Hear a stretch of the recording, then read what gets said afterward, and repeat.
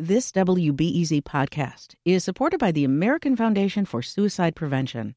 Suicide is a topic that hides in the shadows. It's time we talk away the dark, learn how to spot the warning signs for suicide, and how you can have an open, caring, real conversation to help save lives. Visit the American Foundation for Suicide Prevention to watch the new short film and learn more at afsp.org/talkawaythedark. Think on your feet for our Fast and Curious 5K, a one-of-a-kind race hosted by WBEZ and the Chicago Sun-Times on Saturday, July 27th at Humboldt Park. More info and early bird registration at wbez.org/events. It's Curious City, where we take your questions about Chicago and the region And investigate. Report. Explore. From WBEZ. Jason Masunis moved to Chicago about a decade ago, and he had this job where he needed to visit people in their homes. So after his first big snowstorm, Jason got a surprise. I was driving around looking for a parking space. And of course, people had called dibs on a variety of spots. And when he says dibs, that's Chicagoese, for when people shovel out a parking spot, put something like a lawn chair in there, and claim it as their own. So he moved some stuff, did a bit more shoveling, and took a spot. But then this lady came out of her house. Saying, this is dibs. My husband did this. You're taking it. He told her he did some extra shoveling and that, frankly, he didn't recognize her so-called dibs. And I thought that was the end of it. But it was not the end of it. She asked if I could put everything back when I left at the end of the day. I sort of said, no, I'm just going to leave it for the next person. And she ended with, you must not be from around here. Yep, it is true. Jason grew up in Ohio, where dibs isn't really a thing. So he wrote into Curious City and asked, where did that practice come from, and is it okay? I'm reporter Monica Eng, and what I found is that dibs has been around Chicago for at least 50 years. Historian Peter Alter found one reference in a Tribune editorial after the blizzard of '67. And even back then, it implored the city to get the streets plowed before, quote, someone gets murdered. But to Jason's other question, is dibs okay? Well, that's a matter of heated debate. I put it on my social media recently, and within hours, my formerly civilized friends turned into a mob of ranters. Some were all for dibs. People come here, move here, don't understand, don't respect the dibs. Taking someone else's dibs is paramount to taking someone else's work. But others? It's selfish, and it goes against what living in a community is all about. In a phrase, I f***ing hate it. It makes the whole neighborhood look awful. But beyond these gripes, dibs causes fights, vengeful car damage, and bad blood between neighbors every winter. Plus, other snowy cities have found peaceful ways around it. We'll get to those in a second. But as far as dibs being okay, well, according to the law, no, it's not. And that has been super clear since 1837, when our city founders made a law that said you can't leave random crap in the street. I'll let City Clerk spokesperson Kate Lafergie read more here. Nor shall any person place or cause to be placed in or upon any public way any barrel, box, hogshead, crate, package, or other obstruction of any kind. Got it? If you put a lawn chair or a hogshead in the public way, the street, you're breaking the law. And if you break the law in Chicago, you get in trouble, right? Well, not quite. Chicago police officials confirmed that dibs is not legal, but they also couldn't find a single time they've issued a ticket for it. And why? Well, maybe because some pretty important folks have endorsed dibs. If someone spends all their time digging that car out, do not drive into that spot. Har. Yep, that's former Mayor Richard M. Daley, who consistently backed dibs, like his successor Rahm Emanuel, who called it, quote, sweat equity. So what about our current mayor, Lori Lightfoot? Well, she's being a lot less vocal. We've requested a comment on her stance a half a dozen times, but no one on the mayor's current staff dares to weigh in on dibs.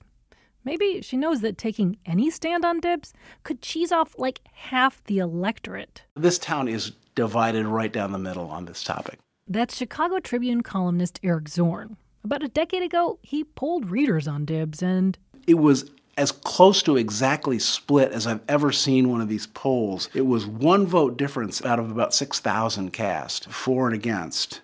So given this divisiveness, Zorn thinks Lightfoot's silence may be savvy.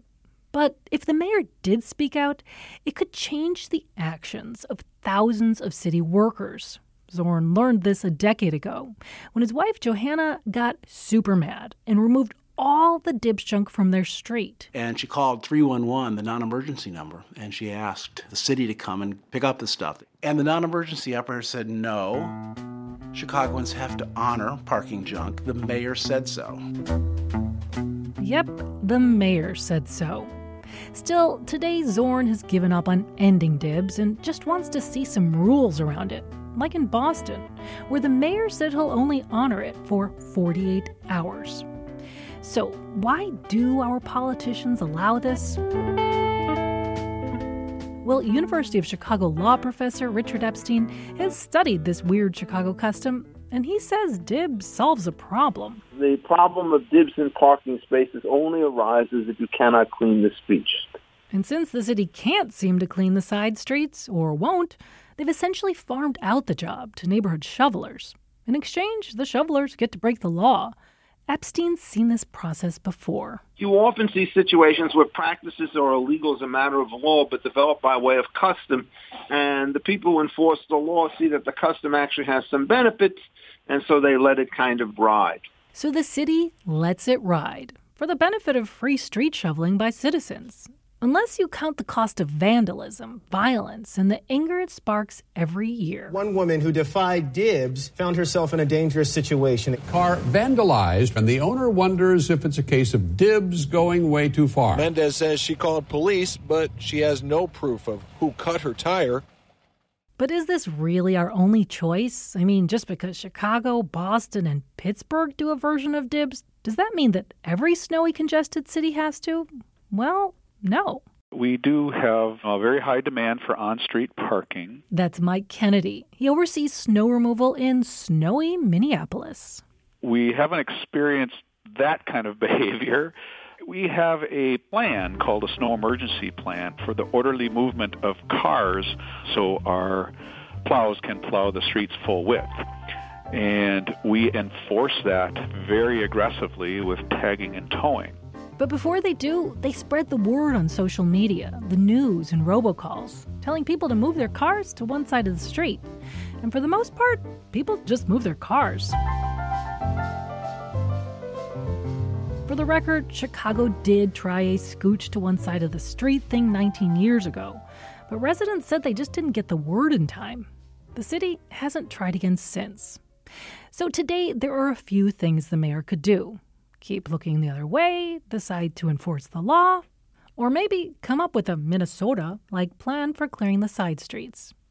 But in the meantime, Chicagoans aren't powerless. Folks can always try what the Zorns did after a big storm one year.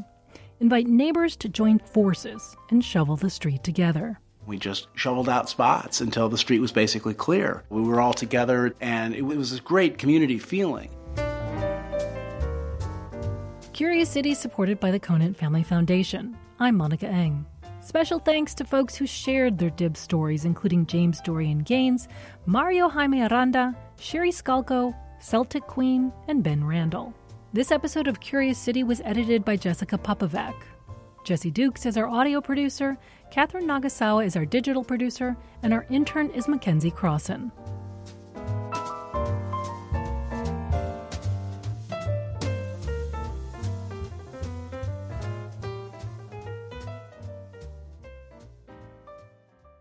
Next time on Curious City, ever hear this when you're on the L train? Soliciting and gambling are prohibited on CTA vehicles. That warning might seem odd if you've never seen a card game on your trip, but this fella says it happens and hopes you don't fall into the same trap he did. Sitting back, I'm watching the guy do the 3-card Molly routine, and I'm saying to myself, I got him, and he got me. That's next time on WBZ's Curious City.